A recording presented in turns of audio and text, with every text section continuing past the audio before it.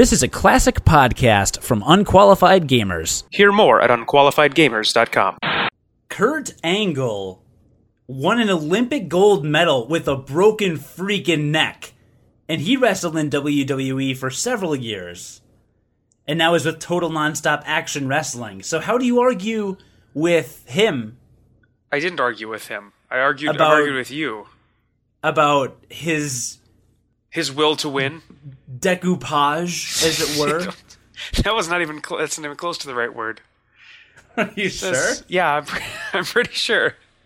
Good. Although I do think decoupage needs to be used more in normal conversation. For instance, my normal order at Panera consists of a medium coffee and a decoupage. Are you making that up? No, I am using it correctly. I don't think that if a dish is called decoupage at Panera Bread, that's necessarily... No, that is what a decoupage is. I don't think that's where the term originated. Well, no, it's a breakfast dish, which is probably why you're not familiar with it, right? Because, you're more probably of a lunch Panera person. But the breakfast at Panera, they got those little soufflés, and then next to those are the decoupages. Decoupage, actually, is the correct plural. Is it decoupage? That is ridiculous. Well, you can order a decoupage in Kokori Forest. And we're done.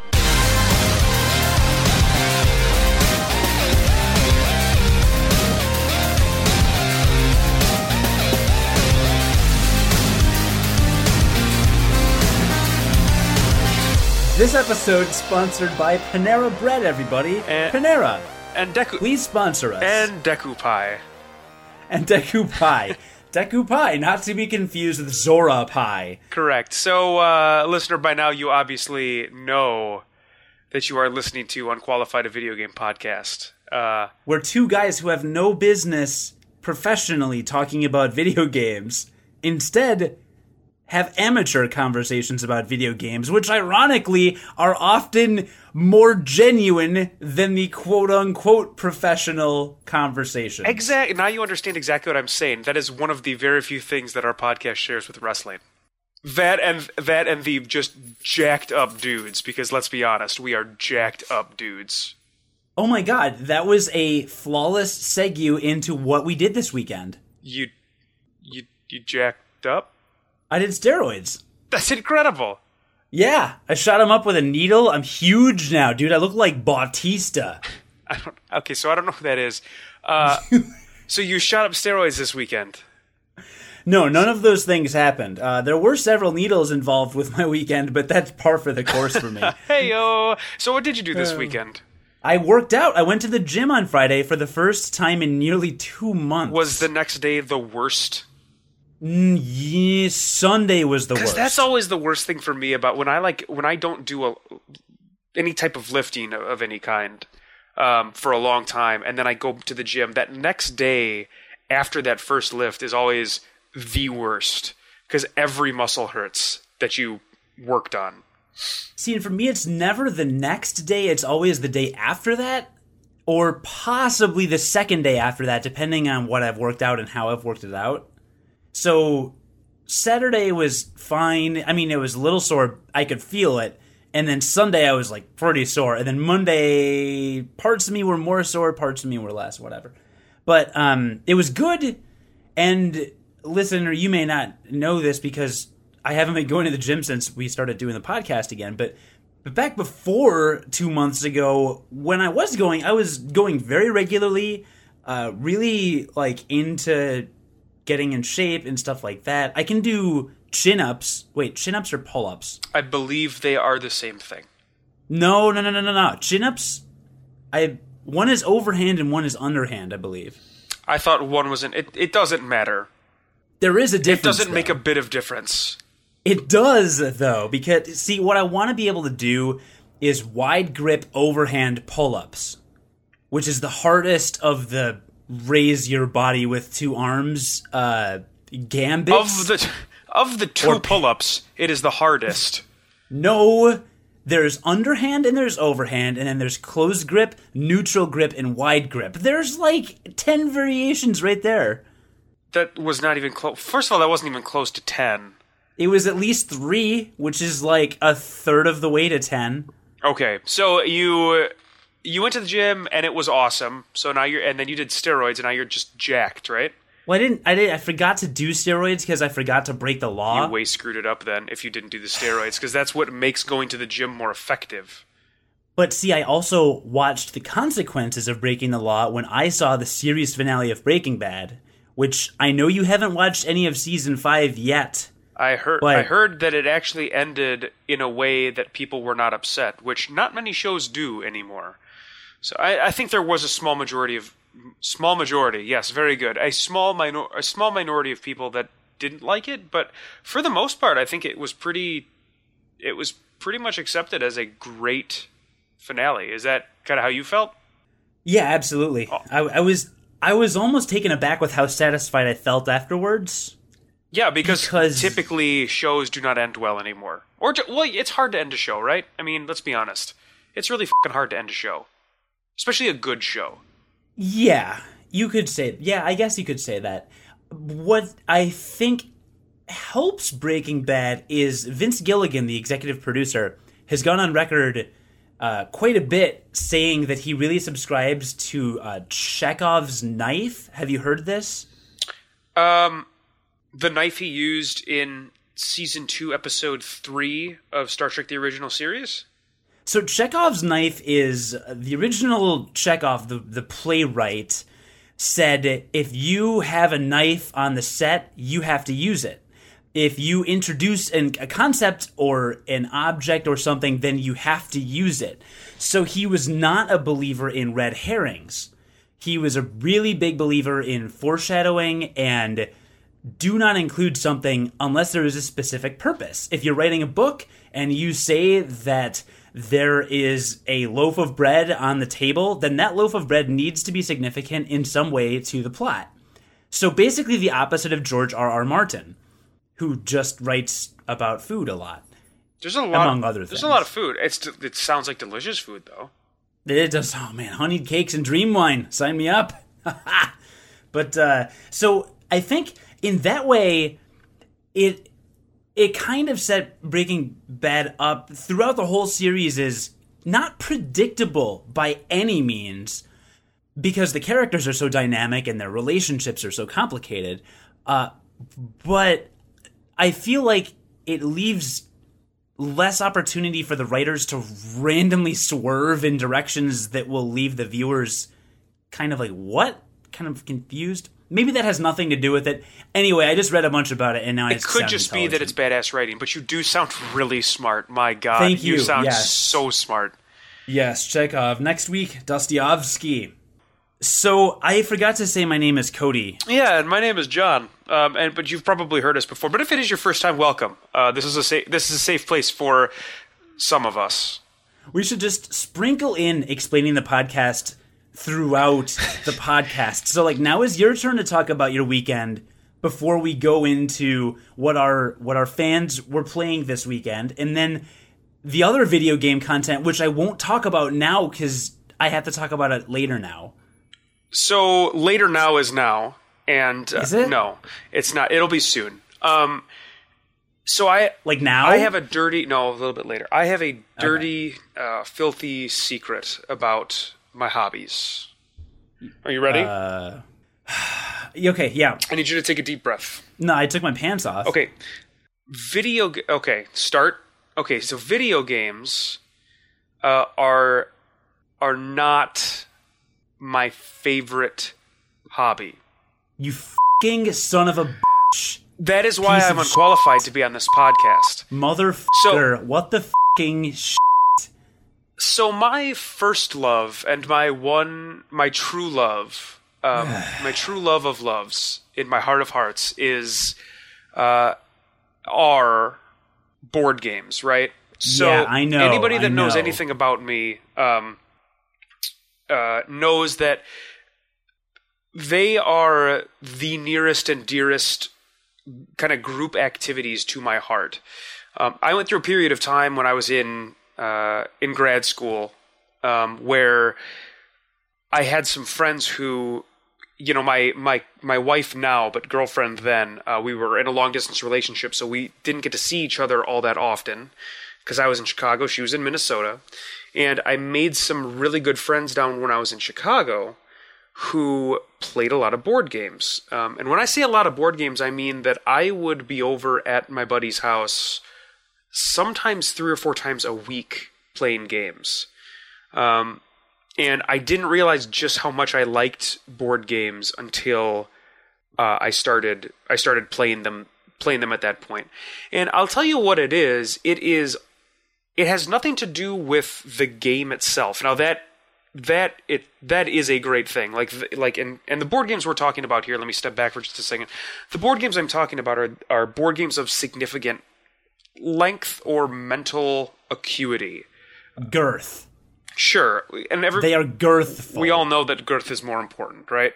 So, but these are games. I mean, and you'll see developers or board game designers from, Fantasy Flight is a really big board gaming company that I really enjoy the games of. Z-Man Games, if you've ever heard of that. Some Mayfair Games, Rio Grande Games. These are board game companies that I really they have many games that I like. So if you know anything about board games, you know that those companies do make significantly more intense board games than your average person thinks of when they think of like their Scrabble or their Monopoly, right? So that is my one true love, and I would play board games 3-4 times a week. There were board games that we would play that would take anywhere from 6 to 12 hours. That it would be an event. Like it would not be a, hey, do you want to come over and play a board game? It's like, hey, in 3 weeks, we're going to have a night where we play this one epic board game. So, just fell in love with board games at that point. And I'll tell you what it is about board games. It's completely the social aspect of them. It's the sitting around the table, talking to other people, giving each other shit, catching up with people while you're doing it, like just hanging out with friends, and it gives you an excuse to hang out for a long period of time, So I had some friends up over the weekend, and they hung out here, and we basically just played board games the entire time. And it was very reminiscent of times where we would like get together and play, Smash Brothers, right? Because it was us sitting around for 6 hours playing the same game, but we were not together to play Smash Brothers. That is not why we got together. Right. We got together to be with each other. Definitely. And that is very much how I feel about board games. Now, as I have grown older, the opportunities to take it, to play board games of a significant length with any frequency has gone way down. I just can't. There's not enough time anymore to do that, especially with like working a full-time job. So I try my hardest to take advantage of those opportunities as frequently as I can. So when a couple friends wanted to come up for a few days and actually requested to come up and was like, hey, we can, come up and do our normal like weekend thing that we've done like once a year-ish. I was like, heck yes, sign me up. So that is what I did. So pretty much all weekend, I would say, of the 3 days of my weekend, 2 full days were probably spent playing board games, and it was awesome. It was awesome. It's like the one break I would take in terms of doing something fun for myself from video games would be doing board games. So did that all weekend. That was wonderful. That was my weekend. Good. And I also got to watch the Vikings win, so that was also awesome. I cannot f***ing stand the Vikings. I feel like you shouldn't be able to stand the Bears a lot more than the Vikings. Yeah, everyone says that. I feel like we've been over this on the podcast. I'm a Green Bay Packers fan, and I live in Chicago. Or whatever, sacrilege. No, you got a lot of Green Bay fans there. There are a lot of Green Bay fans in Chicago. There's a Green Bay bar right in Lakeview, a very hip spot, about a half mile to a mile south of Wrigley Field, and it's a Packers bar. And man, damned if you can get. I mean, you're lucky if you can get a table 2 hours before the game. Right, exactly. Sometimes 3. It's so there's a lot of Packers fans down here. And back when Favre defected to the Vikings, it was around that time. I was in college, and I had a friend that was a Vikings fan, and he was just the biggest piece of trash. He was just a jerk all the time, and I couldn't stand him. And then they got Favre, and then they kept beating the Packers. It was not fun. They almost won that year. I know, they did awesome, and it got to a point where I was rooting for Brett Favre, just because I'm like, the guy's really old. It'd be cool to see him get one more Super Bowl ring. And then, we had that tackle on the ice where it looked like that guy literally killed him on the field. I don't know if you remember the last time Favre was ever tackled. I do. Yeah, it was some rookie. What team were they playing? I don't even remember. I don't even remember, but it was some rookie on that team. It was like his first tackle in the NFL, and he bear hugged Favre around the arms, so his arms were at his side. So Favre couldn't even move his arms to brace for impact. And the guy steps a couple steps with him and just half twists and just slams him into the ground. And it was icy. It was like a freezing cold day. And you could see Favre's head just bounce against the ground. I think to this day it is the most violent tackle I have ever seen. And after that, it was funny because, Favre had some gray hairs at that point. He took his helmet off and he looked like he had aged 10 years in that moment. And then he knew it was over. But anyway, because of that whole incident, that whole era, I just can't stand the Vikings. And they've got a rivalry with the Packers, too. Why are we talking about football? My God. Football's a game. It's a video game podcast. Madden. So in Madden, when Brett Favre went to... Right. You did get to go on a 45-minute long tangent about board games. Hey, they are a type of game, and they're awesome. They're fucking awesome. No, they're great. No, when I asked you how your weekend was, I am thrilled you instead gave me your life fucking stories. But who am I to stop you? Hey, our listener doesn't know enough about me, and now they know more. Okay? No, our listener knows everything about you. What was your social security number? Listener actually does know a lot about me. So it can be surprising. So yeah, the weekend was great. Yeah, I wanted to seg you into, before we talk about the actual video games, the fans. Oh, our fans, we have to talk about what they played. By the way, this is episode 42. Yeah, and we have been recording the podcast now with a normalcy, which is awesome. Yeah, over 2 months now of frequency. So there's me peppering in more about the podcast as we go. But one thing I left out before we move on past board games is when I talked about going to the gym, one of my favorite things about going to the gym is when you're sore the next day on a Saturday or Sunday and you lay around playing video games all day, your body's recovering, so you're not totally wasting your time. Yeah, you have to do that, right? You have to. You're too sore to do anything. Exactly. It's great. Video games are required in that case. Yeah, it is. So pay off good returns. And your point about board games are like video games. So let's talk about what our fans played this weekend. My transitions are spot awful. on. No, they're spot on. That was perfect. They're barely even they're not even transitions at this. No, that was terrible. At this point, they're so bad. Really bad. I was at work until 1:30 in the morning Monday night. Who the hell works till 1:30 in the morning? I don't know. So our fan Nora was playing Portal and probably. Oh, oops. Well, now her comment ends with, "But I don't need a shout out," and now I don't know what to do. Oh, you've done it. You've ruined it. Because I don't know what to do now. Well, it's over. It's done. We will move on. So she's playing she said Portal. She's be playing Portal and probably another game. But do I say the other game? So it's because if I don't, then it's a half. Yes. No. Complete this. But thought. if we do a half shout out, then we're compromising, right? So do the full shout out. We don't compromise on this show. That's true.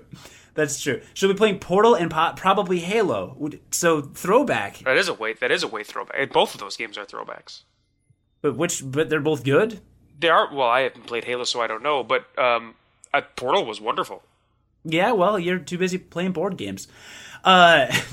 John is going to play Fallout 3 again and maybe a bit of Dragon Slaying in Skyrim. Oh my god, I loved Fallout 3, which is weird because I could not get into New Vegas. I bought Fallout. I don't care about New Vegas. I bought Fallout 3 on PS3 because it was on sale, or I traded in something and it was there. I haven't opened it yet. Yeah, it's a significant time commitment. So that's what I thought. It is. Like a Borderlands kind of thing. Well, I mean, you're talking about, yeah, even more so than that though. It's very open world exploration. Yeah. I don't. But it's really good. Very well done. Like open world, like GTA 5? No, open world like Skyrim. Oh, okay. I never played Skyrim. And our one more fan commented, Link Hylia is his full name. That's crazy. I know. Is playing Minecraft and Zelda. I can't believe he listens to this show. I'm shocked. Minecraft's going to be one of those games that's... It is like it's almost like transcendent to video games at this point, because it's like a game. It's like a game. It's the new Legos for kids. Oh my god, that was really astute of you. Yeah, actually. I mean, it is. It's like an electronic Legos, right? So no, it totally is. I just never thought of it like that. Yeah, and so you've just got these crazy large worlds that kids have access to, to be able to build now. And I don't have a lot of interaction with kids in like the 8 to 12-year-old range, but from what I've heard, it is like the biggest thing among kids of that age. Yeah. So I think it's awesome. I mean, that's really cool. Yeah. The things people have made are so insane. They are. They're absolutely crazy. And the people that love that game, and can sit there for hours and just make stuff. Yeah. Which is cool. The game is cool, but it's never something I would be interested in. Not creative enough. I pretty much agree with you. Since who wants to go first? So what did you play? Because you have to keep in mind my board game was full of my weekend.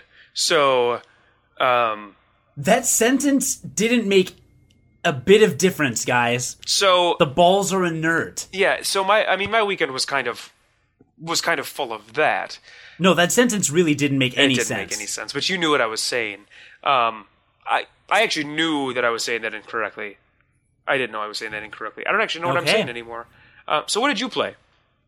Wait, did you play anything this weekend? I have, actually. I have played something that I've wanted to talk about for a while, that I've been going through a little bit at a time. Oh, well, maybe I'll talk about something I played a while ago. No, but I'm still playing it actively. Like I still play it 3-4 times a week. Is it Awesomenauts? No, because we've talked about that. Okay, then we'll talk about your thing later. I played. Well, first of all, over the weekend, Is Wind Waker done? Are we done with Wind Waker? Did you finish it? I have not finished it. I was so slammed at work the last week. Again, staying till 1:30 in the morning Monday night. I've been so slammed I've barely had time to touch it. I did play some of it over the weekend. But Friday I left work a little early to go to the gym and then play some games. I played Wind Waker for a long time, and then I don't want to say I was getting burned out on it, but I had plans later Friday night. So I didn't want to get into a dungeon, and get into the middle of a thing. Have to suspend yourself, yeah. Yeah, and then have to stop. So instead I just kind of did a lot of side quests. I filled out my map, I sailed around a lot, I got a couple pieces of heart, I got some rupees, I got the speed sail, which is awesome.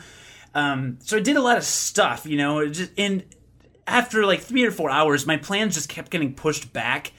And finally I was like, I didn't think I'd get burned out, but I didn't really want to keep playing and then get burned out. Not to mention doing nothing but side quests in most games is not usually the most fun way to play the games. Yeah, unless you're playing Blitzball or Chocobo Hot and Cold or Triple Triad, and even then sometimes. Exactly. They're best in moderation. They're side quests for a reason. Exactly. So I abandoned that and looked at my Steam library, and the week prior I had picked up Bastion on sale. Which for $4. If this is like one of your first episodes, listener, I gave a glowing review to just a few episodes ago. Yeah. So I absolutely loved that game. Yeah. So I won't review it right now, but I just to kind of build upon what you mentioned in your review in a previous podcast, it's much more than meets the eye. It was a much better game than I initially thought on the surface. I initially thought it was just kind of a beat 'em up, just kind of a button masher or whatever. There is much more skill than that. So you did finish it? I did. I played the whole thing. I played 6 or 7 hours on Saturday morning, and then a couple more Saturday night, and I think I beat it. I beat it Sunday while I was waiting to watch Breaking Bad. That is awesome. Yeah. So I beat the whole thing in one weekend, and it's a good 8 to 9 hours, I would say. Well, I did everything. I did 100% completion. Wow! So you did the 100% completion with the trial things too? All of the trials. I got first place in all of the trials. Holy crap! Yeah, I did not have the patience for that. But if you did it in 9 hours, I'm impressed. Yeah, a couple of them were quite frustrating. So John mentioned this in another podcast. So again, I won't go into a ton of detail, but there's like 12 different weapons in the game, or 4, 8, 9, 10, 11, 12, yeah, about 12 or 13. And for each one, when you open up a new area, you get a new shooting range or weapon testing range area. And you can go and complete a challenge, like kill 30 enemies with this weapon in 20 seconds, or destroy every piece of debris in this area in 30 seconds, stuff like that. And you get prizes for them, third prize, second prize, and of course first prize is very challenging for some. But I found that if you upgrade the weapons the right way, if you upgrade that weapon, that gives you kind of an edge and helps you kind of cheat a little bit to do those. I think you're supposed to have to upgrade them, to be honest. Some of them definitely. Yeah. There were a couple where I beat it on the first try. Like there were 2 weapons, I don't remember which ones, and I just beat them on the first try. And I was like, really? Sure. Okay. You raised the concern that you thought it was hard to fully appreciate the variety of weapons in the game because, like, let's say you upgrade the first and second weapon you have to make them really strong. Exactly. I found it very easy to fall in love with like a kit of items and then just stick with that kit. Yes, and then you pick up one later and you can spend all your money to upgrade it, but it could be harder. I think probably because I did all of those optional side deals, I didn't have that problem at all. And I actually used every weapon except for the pole. There's like a spear. That one was stupid. But I mained the katana for my melee weapon. The machete? The machete, yes. Okay. There's 3 melee weapons. There's the hammer, the machete, and then some kind of like pole thing. There may be another one. I don't remember. But I ended up using that one more than the hammer, but switched it up a couple times, and I used almost every projectile weapon pretty interchangeably. Sure. So maybe it was just because I did the side quests. But to your points, the narration is fantastic. The art style is really good. Supergiant Games, where is your next game? It's coming. It's called Transistor. I think I actually may have mentioned it. They showed it off at E3, and it has a different art style from Bastion, but it's in the same perspective. Okay. And I don't know anything else about it off the top of my head, but they've announced some stuff about it. But yes, they are coming out with a new game, and when they announced it, when I found out it was them, I was pumped. Yeah. Okay. So yeah, it's coming. It's coming. Well, I love the game, and listener, whether you would like to buy the game or not, listen to the soundtrack. My God. Oh, it's so good. Soundtrack. It's so good. And to be fair, the soundtrack by itself, I'm sure, is awesome, but if you are able to put some of the tracks in context, because the music actually plays a specific role in the game. True. So if you're able to put the music that you hear in context, it actually makes it even better. Yeah, I would agree with that. I think that goes for almost any soundtrack you listen to. But I was a huge fan. Great game. Go ahead and download it if you can. It's when it goes on sale for Steam, you can get it for like so cheap because it's Steam. Oh god! I think on the sale it was $3. I think it was three or not to four, mention. maybe. I think you got it from the Humble Indie Bundle, which was $6 for 8 games or something like that. Oh my god, that's right. I did. I forgot. Yeah, I got it in the Humble Indie Bundle that came with FTL and Limbo. Oh my god! And it's outrageous. By the way, listener, if you are not subscribed to the Humble Indie Bundle's weekly email letter, you need to do that. So go Google. I think it's humblebundle.com. If it's not that, just Google Humble Indie Bundle. Go to the first website you find, and every week they come out with a new bundle where, if you don't know anything about it, you just pay an amount of money that you feel is fair for whatever they have listed, and you get DRM-free versions of each of the games, including a Steam activation code. So if you want to activate it on Steam, you can, but you also have DRM-free versions of the game. A lot of time you'll get the soundtracks to games. And then if you pay over the average from what everybody else has paid, you get usually 2 extra games on top of it. And those 2 extra games are usually really good. So yeah, and over the average is it's almost always under $6. Yeah. For the whole thing. Yeah, and you get to allocate where the money goes. So you can put some money towards developers, some money towards a charity, because it all goes towards Child's Play. So that's kind of cool too. So if you are not subscribed to the Humble Indie Bundle newsletter, highly recommend you do that because you can get some ridiculous deals on games. Yes. And speaking of ridiculous deals, I cannot believe we didn't lead with this. The Steam Machine. Yeah, well, it's not just a Steam machine, right? It's Steam Machines. It is a concept. So what? Yeah, so Steam announced a couple of things this past week. They had Valve. I'm sorry, yes, Valve. Interchangeable to me. Gabe Newell. Right. So Valve announced 3 different things over the course of this past week. They announced the first thing they announced was an operating system, which is, if you've been on Steam at all and you've used big picture mode, it's pretty unsurprising. I mean, an operating system, when you think about it in a PC sense, sounds like a big deal, but technically the Xbox's dashboard, their infrastructure, that's an operating system, and the PlayStation 3's interface, that's an operating system. So I think really that's kind of what the Steam operating system is going to be. Now that being said, they just came out and said it's going to be hackable, moddable, everything. So they are all for people getting in there, messing around with the code, and making it however they want, because it's going to be Linux-based. So that's interesting. I don't know anything about Linux, do you? No, I don't. I just know that it's open source, so kind of anybody can mess around with it. All right. So that was the first thing that they announced, and I think that was Monday. The second thing they announced on Wednesday was Steam Machines, and this is something that's been rumored for a long time.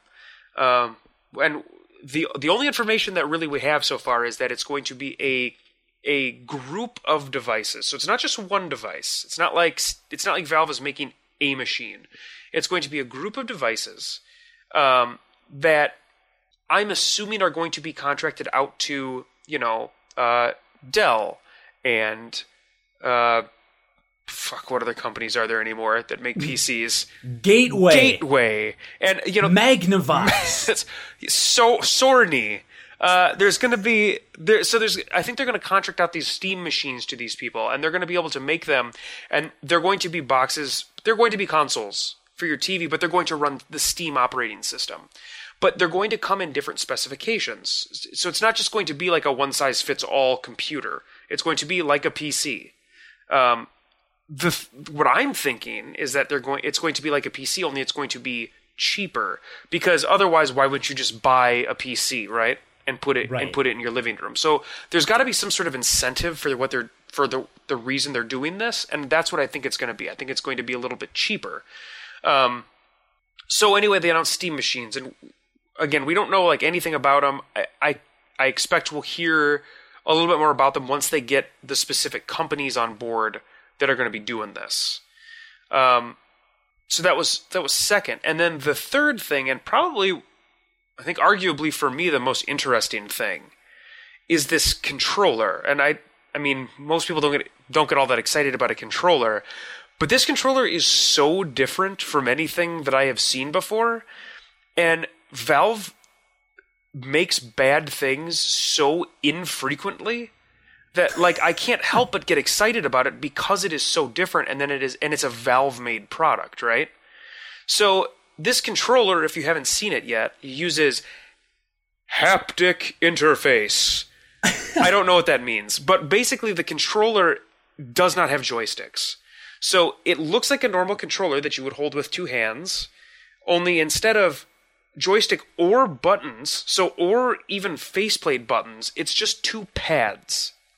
And from what I understand, and I am by no means an expert in this, I could be completely wrong when I talk about this, but you could say you're unqualified. There's going to be force feedback in these devices. There's not going to be any actual solid anything in them. There's going to be some sort of, I don't know if it's going to be like electrical impulse or if it's going to be just pressure. I have absolutely no idea.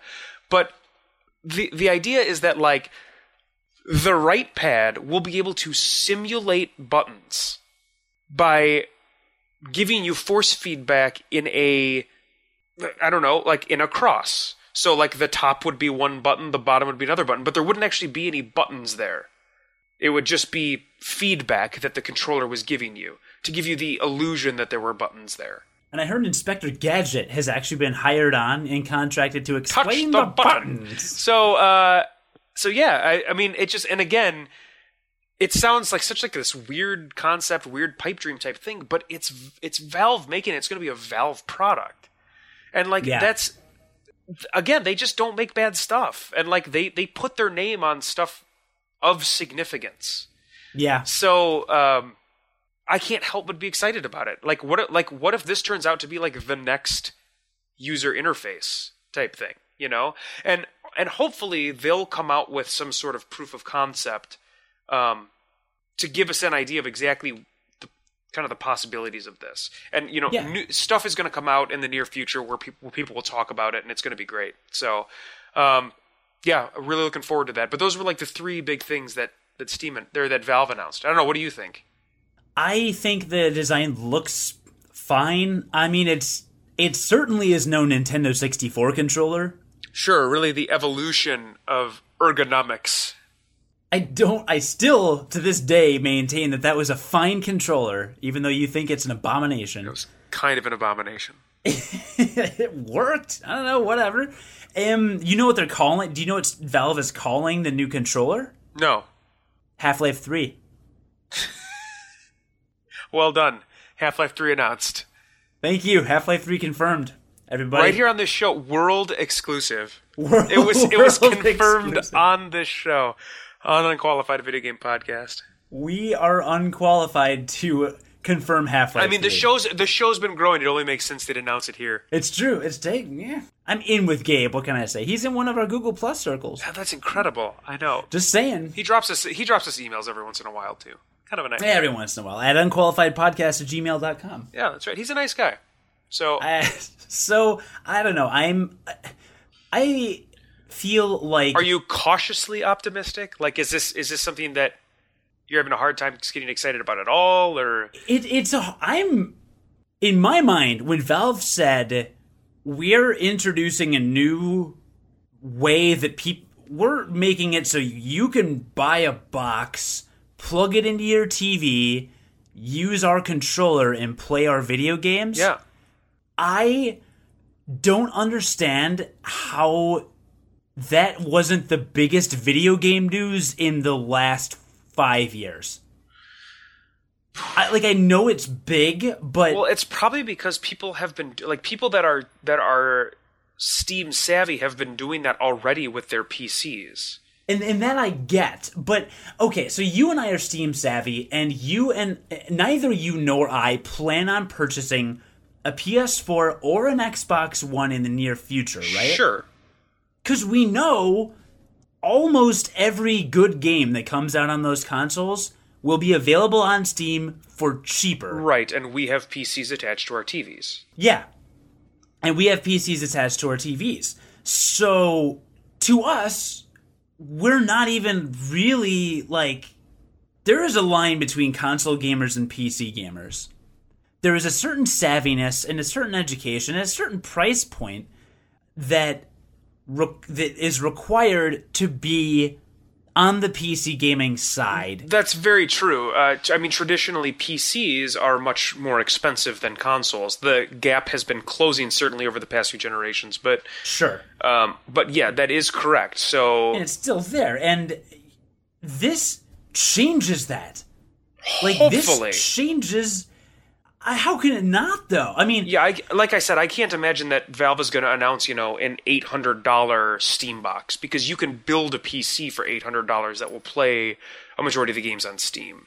Exactly. Toshiba comes out with a $150, $200, $250 box that just has an HDMI output, plug it into your TV, pop on the controller, and buy games for a third, a fourth, a fifth the price you're paying on consoles. Like, with all of the other advantages of Steam, the big sales, like just the user friendliness of it. Yeah, absolutely. If Valve markets this right, if Valve just puts all of their money into marketing and educating the public on the benefits of Steam machines, I think it could put Sony and Microsoft out of the console market. Like, not even exaggerating.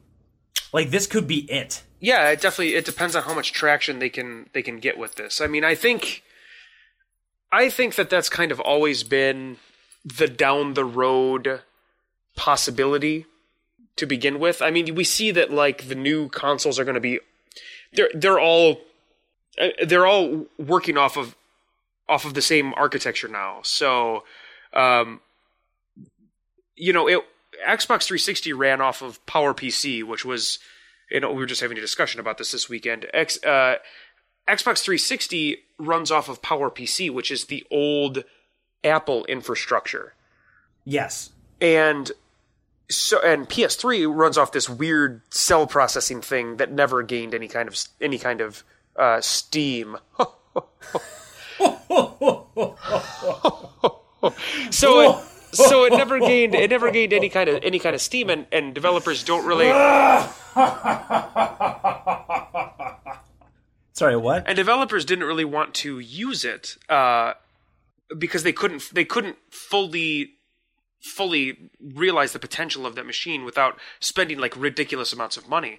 Well, the Xbox One and the PS4 are both working off of the thing it's called and I don't know much about programming or computers really at all, but it's working off of the x86 kernel, which is the standard Windows architecture that gets used now for all things Windows. Yeah, everybody knows that. So I think they're all going to be developed on like the same infrastructure now, whereas before PC was different than 360 was different from PS3. So making everything multi-platform was a little bit trickier than I think it's going to be in this next generation. So that just is going to lower the barrier of entry to get into PC gaming, because before PC gaming has been just such a different thing. Well, now it's all going to be the same infrastructure. So I think we are going to see a lot more games coming out on PC at the same time as they do like the console games, whereas before that was never the case. Yeah, you had to wait. Yeah, and we've been seeing that a lot more with the end of this console generation too, where you'll get games released on all platforms and Steam will be $10 less. Yeah. So, absolutely. Yeah. So a lot of the time it's like, well, why wouldn't I buy it on Steam, right? Yeah, so that's my point of view. My point of view is I heard that and I was like, go home. We're done. This is it. Yeah. This is the future of video gaming. Separate, of course, from Nintendo. Who's just off in their own world doing their own thing. Who is off in their... Nintendo is like the John Cena of video games. I think we can all agree on that. Let me explain this. John Cena is the face of the WWE. He's superstar with the biggest push. Okay, there was a time last year when CM Punk was the WWE champion for over 400 days. Everybody knows this. I don't even know why you're going over this again. I know, everybody knows this. CM Punk was the champion, and in professional wrestling and all of the storylines, it's about getting the titles and getting the championships and you know, working your way up the ladder and becoming the number one contender, and the competition and the ultimate prize is the WWE Championship. And John Cena had been champion a zillion times. They took him and they kind of put him over in a corner, and they said, we're going to have storylines of John Cena. He's not going to go after the belt because CM Punk has it. He's doing a great job. He's drawing ratings. People love him. We're just going to put John Cena over here. We're going to put him in isolated storylines. Maybe somebody runs and attacks him, and his whole thing is just me versus you. And they're kind of in their own little bubble within the WWE storyline, to where everything else kind of interconnects, and people have matches with each other and things like that, and everything is kind of woven in. And then over on the side, here's John Cena with his whoever he's fighting that week and whoever he's feuding with, and that's his thing. And his stupid jorts. Yeah, his stupid jorts and Fruity Pebbles t-shirts. I feel like that's the video game industry. I feel like everyone is talking about Microsoft versus Sony. Nintendo is not a part of that conversation. They aren't. They're not. No one cares. Like, people love Nintendo. There's a lot of Nintendo fans. But none of these Microsoft versus Sony people, none of them want a triple threat match. They want a one-on-one Hell in a Cell match between Microsoft and Sony. I don't actually know anything that you just said. Okay. Well, all I'm saying is they're in their thing, and there's also the hardcore PC gamers versus the hardcore console gamers, and they're going at each other. But Nintendo's never a part of that conversation. But keep in mind, John Cena, number one draw for WWE, makes him the most money. He's like a $30 million brand, I think, is what their sales rep told me when they visited a couple weeks ago. Talked to a sales rep. He's like a 30 or 40 or more $1 million brand. He's a very, very big brand.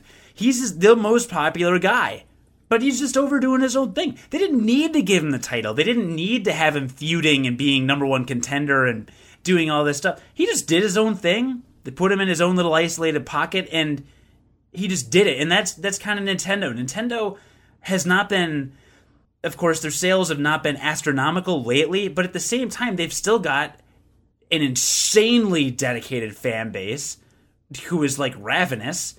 And once they put out a Smash Brothers game or a Metroid game or a new Zelda game, people are going to fly to the Wii U. Like, they're just going to fly off the shelves.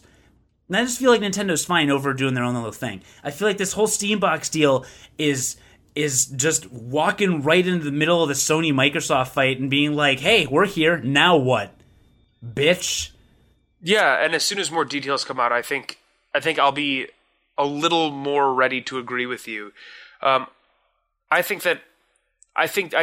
talking about this barrier of entry to PC gaming, they're just going to have to do a really good job of explaining to people that, hey, it's not going to be as difficult as it used to be. Like, you really will just be able to buy this thing and plug it into your TV and then have access to Steam. Right. And there are some really smart things that I can 95% guarantee you Valve will do.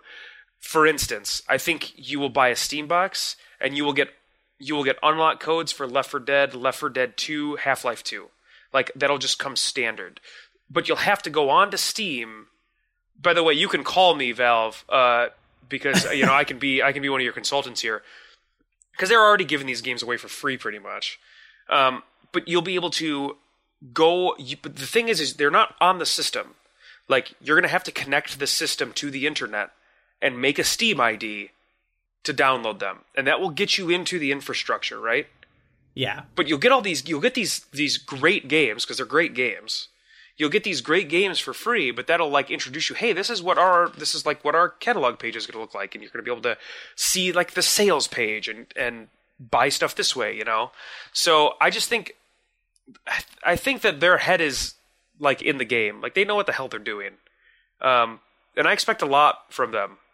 I expect to see them. They're going to be big time in the next few years. I have very high expectations. Very high. So on this week's episode, we'll talk about what we did this weekend and then what our fans have been playing. And then I will do a quick little mini Bastion review, and then we'll talk about the Steam Machine. And then John will talk about a video game. A video game. So, and actually, this is actually... Is it a segue? This is hyper relevant to what's going on right now. Because if you, listener, if you are an Xbox Live Gold member... Oh, God. You, which I don't know how many of you still are, but if you are, you can download right now for free. By the way, did you know that Microsoft is giving away games for free? I did. I got Crackdown. Okay. How did you find out about that? You. Okay. So if I hadn't told you, was there any indication anywhere on Xbox or Microsoft or anything anywhere that you could get something for free? I think I saw an announcement in an email since I get Xbox Live emails. I am a gold subscriber through February, I think, is when it runs out. My point is that they have done absolutely nothing to promote this free game service that they're giving away a free game every month, but they are doing zero to promote it. They're doing virtually nothing. They're doing nothing to let anybody know. So if you don't know this, listener, you have access to a game that I have been playing. Right now, the current free game is called Might and Magic Clash of Heroes. It's a game by Cappy Games, which is this small independent company. They had a big buzz at E3 because they announced a game called Below, which is going to be for the Xbox 360. But we don't know much about it other than it's going to be like a roguelike. Ooh. Yeah, but anyway, it's by a company called Cappy Games, and it's set in the Might and Magic universe. And I know absolutely nothing about the Might and Magic universe. I don't know. Yeah, like what? I don't know any of these factions that there are in this game. I don't know any of the characters. I know nothing. But I had heard really good things about this game. So I downloaded it a long time ago, but I never got into it, never tried it, and I needed a new one-player game to play that I could jump in and out of quickly. I really would like to get to a game like Last of Us, but it just feels like such a commitment. Like I just know if I want to do it, I need to like sit down and at least play for an hour or two at a time to get through it. And I'm having a hard time finding those big chunks of time, right? That's not important. So I had this game for a while. You can pick it up on Steam for a song, I'm sure. But right now, again, on Xbox 360 Gold, it is free. And it is a match 3 game. What does that mean? It's a match 3 game. Like Bejeweled. Oh. Like you match 3 of things. Only the... Is that the name of a genre now? Yeah. Are you serious? Yeah. Okay. Only the 3 things that you match are units on a battlefield. Oh. So the game has this story that, I don't know, it feels kind of ludicrous, and it's not I don't know. It doesn't matter. It really doesn't. It really doesn't matter. What matters is that there's 5 different factions, and they each have 7 different unit types, and the units all behave differently. So you've got this big battlefield that's divided into squares, and you can move the bottom of, and they're divided into 6 columns, and you can move the bottom of the column to the bottom of another column. And if you match 3 units in a row, that unit waits a couple turns and then attacks. And depending on the unit, they have some sort of special ability, because every unit is like different. So that is the most base of gameplays. The other thing you can do is you can use the whatever the far right button on the controller is to eliminate a single unit on the battlefield. The B button? Well, it could be the B button, it could be circle, it could be anything. The red button? Sure. Okay, it's B. So you can use that to eliminate a single unit, and any units behind it will move up. Well, if you do that and create a 3 chain when you do that, so you get rid of that unit, and then you create a 3 chain from getting rid of that unit when everything moves up, it gives you an extra move. So again, that's the most base of gameplay mechanics, but that by itself is pretty fun. Just streaming together combos, getting a bunch of extra moves.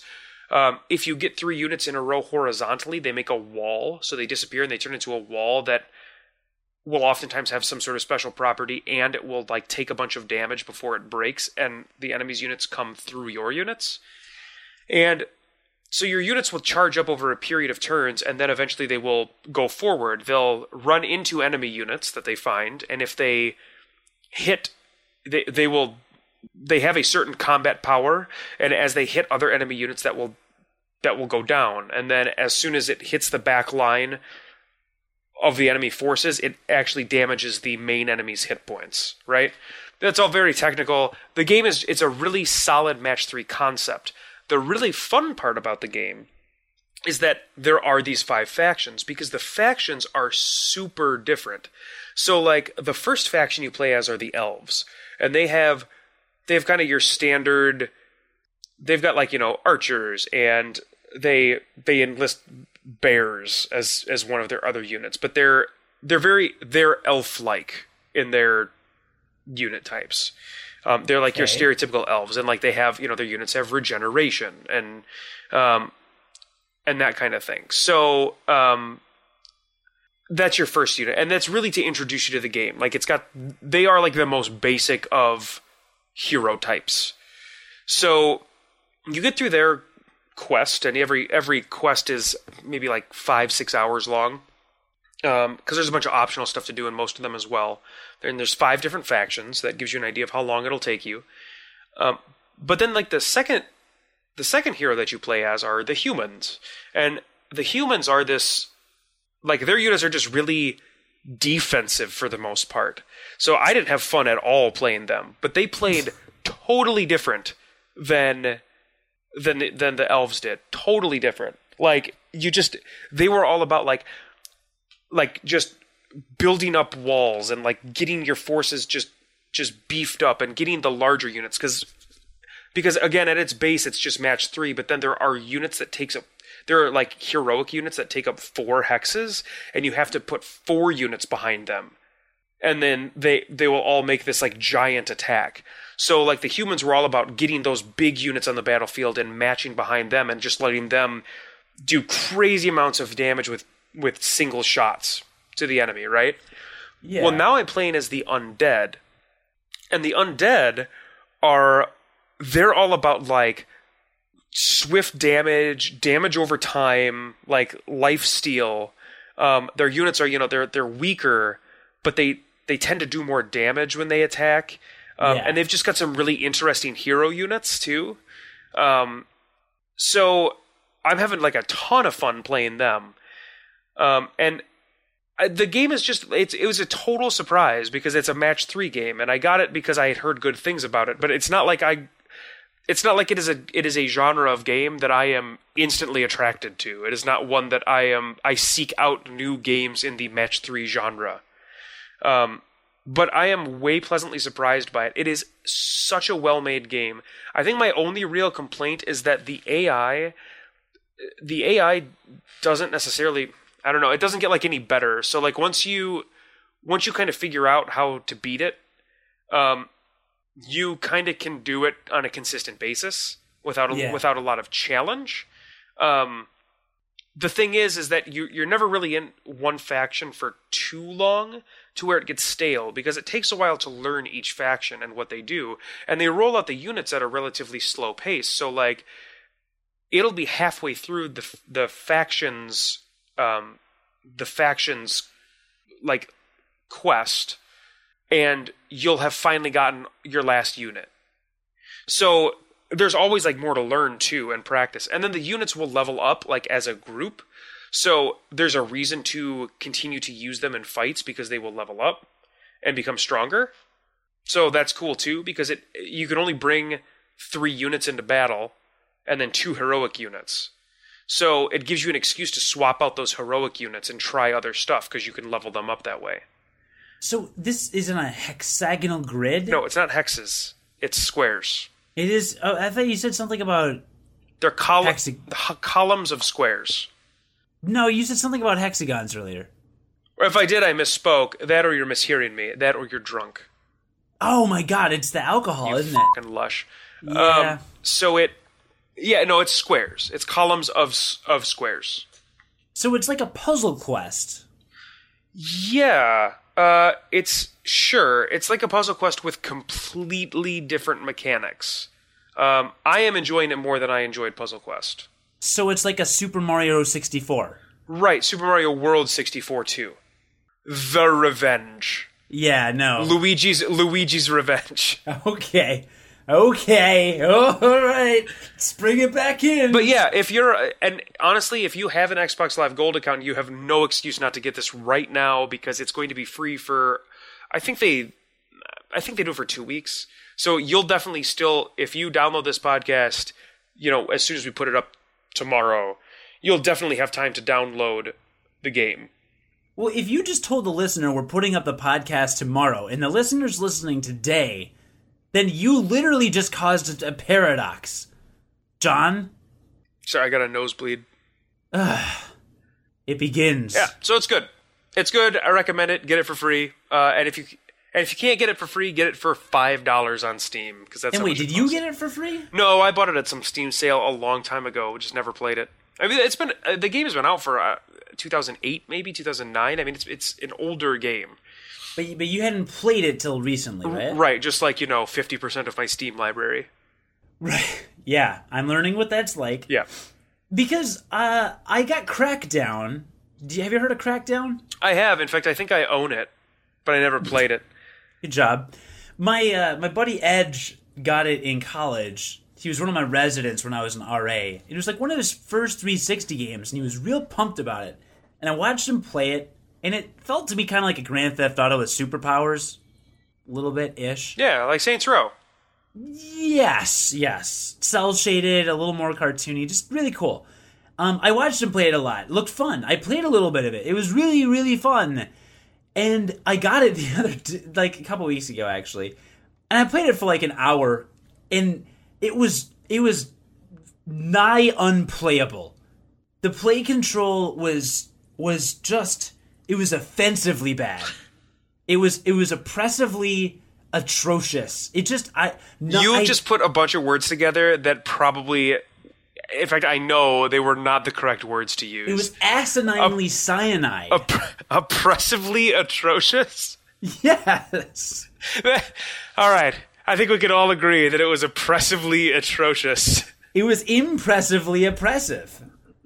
Impressively, oppressively atrocious. Yeah. More adverbs. All right. You have no idea. So the point is that like it's dated. Is that what you're? It just sucks. It sucks. It wasn't fun. I don't want to play it again ever. Well, hey, you got it for free, so there's not really a lot of complaining you can do, right? No, I know, but it's like Microsoft is giving away garbage. This one's not garbage, though. This one that they're giving away this week is not garbage. And they're giving away garbage that used to retail for $50. Give me a $5 copy of Worms 2 for free, and I'll have fun with that. You're not wrong at all. That actually sounds like a great idea, right? Because that game is based on the multiplayer. Just get people. In fact, what the are they thinking? Give people multiplayer games that they can use on Xbox Live Gold, because that's who's getting these games. Oh, Crackdown is, I believe, has a multiplayer lobby or whatever. I just didn't go online because the single player was so bad. Why would I go on the multiplayer? Right, but to your point, I mean, why wouldn't you give people games that were the best when played with other people online? Because you're giving these away to people that are your premium online subscribers. I don't know, why wouldn't you give people any notice that they have free games available to them? That's a good point. Like I said, I think I saw something mentioned in one email, but I usually delete their emails so fast. There's no announcement on Xbox Live. If you go into 360 on the home tile, there's no download a free game this week. And that's dumb, because that is absolutely where it should be. It should be your splash screen. Yeah, they're like, we're gonna do what Sony did, only worse. It's kind of exactly what they're doing. It kind of really is. That's kind of upsetting. So yeah, get that, listener. It's really good. All right, cool. What's it called? Heroes of Might and Magic? Might and Magic Clash of Heroes. That's what I said. Might and Magic Clash of Heroes. You said nothing even close. That's fine. Whatever. It's a good show. So yeah, what? It was a good show. What show? The show. Well, the show we did are doing. It's not a show. Wait, what is it? If you don't see anything. That's not true. That's not the definition. It's a good show. Yeah, so after... There are radio shows. It was a good program. It was a good program. After John reviews Might and Magic Mystical Heroes of Twilight, we will talk about a sweepstakes that has been ongoing for a while now, as well as... Oh, wait, no, that's pretty much the end of the episode, isn't it? Yeah, no, it really is. That's why I said it's been a pretty good program. So we have offered... So here's what happened. I went to... Long story short, if you're new to this podcast, first of all, welcome, and thank you for listening, and we really hope you enjoyed it. I enjoyed the part where it was over, and I didn't have to keep listening to John. It's funny, because I enjoy the times where I don't have to talk to you ever again. So we're interesting. We're happy. We're having fun. We hope you also had fun. If you didn't, then I don't know, f*** off and die. I don't care. So no, don't really do that. Just stop listening if you hate this. Yeah. Listen. In fact, how'd you make it this far if you hate us? Listen to something that you like better. Yeah. It sounds good. Anyways, isn't a word. If you're new to this cast of the pod variety, you've missed the fact that I went to E3 over the summer and I got some Plants vs. Zombies 2 swag when I was there in the form of plantable paper coins. So this is, I guess, what you would consider, in addition to it comes in a Plants vs. Zombies 2, essentially dice bag. We'll call it a dice bag, because there's probably another name for it, but I don't care. You know what a dice bag is, so there you go. I got this cool little promotional thing. I'm guessing very highly collectible because it was an E3 thing, and I said I'll give it away if you write us a nice iTunes review. We'll give it away to somebody who has written a nice little iTunes review. And we have had some people rate us on iTunes since this announcement, which is great, and thank you so much for giving us 5 stars. And a couple of you have written reviews, which is fantastic. You have been entered to win. This promotion didn't really ever get any traction the first 3 weeks we were running it, so we never really set any dates or definitive rules or anything. I was kind of hoping in October to give away my Xbox 360 copy of Left 4 Dead 2 because I don't play it anymore and Halloween's coming up, and I thought that might, I don't know, get us a new audience. But because we're running a little behind on the whole promotional schedule thing, I'll hold off on that till this is done.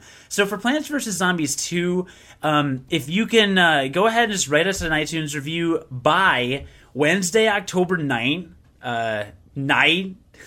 Wednesday, October 9th, 2013. Why do I keep saying that? Wednesday, October 9th? I don't find it funny at all. Yeah. I'm not laughing at all. I'm laughing. Literally, I have to stop myself from irately, idiosyncratically laughing on my end. Do you ever reach a point where you're so tired you literally don't know what you're saying anymore? Yeah, that seems to be you on every episode of this podcast. We probably should. But especially right now. I don't know what we were just talking about. We probably should let you sleep more before you record.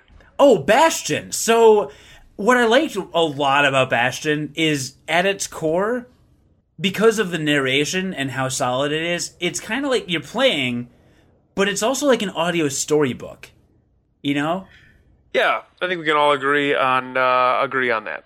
The guy, he's just telling a story throughout, and so you're playing and the combat's a little kind of mindless at times, but you're doing it and you're listening to a story, so you're engaged the whole time. And not in a BioShock engaged where you have to find stuff and pick it up and then maybe listen while you're in firefights, but in they lower the music and take enemies away so you can actually listen to story. Did we just transport back 45 minutes? Time in the game. So that's what I like the most about Bastion. So if you want to write us an iTunes review, please do it by Wednesday, October 9th. And on that episode, John and I will put your names in a hat or do something and determine which of you iTunes reviewers will win the Plants vs. Zombies swag. And then you'll just have to reach out to us with your contact information so I can mail it to you. And congratulations.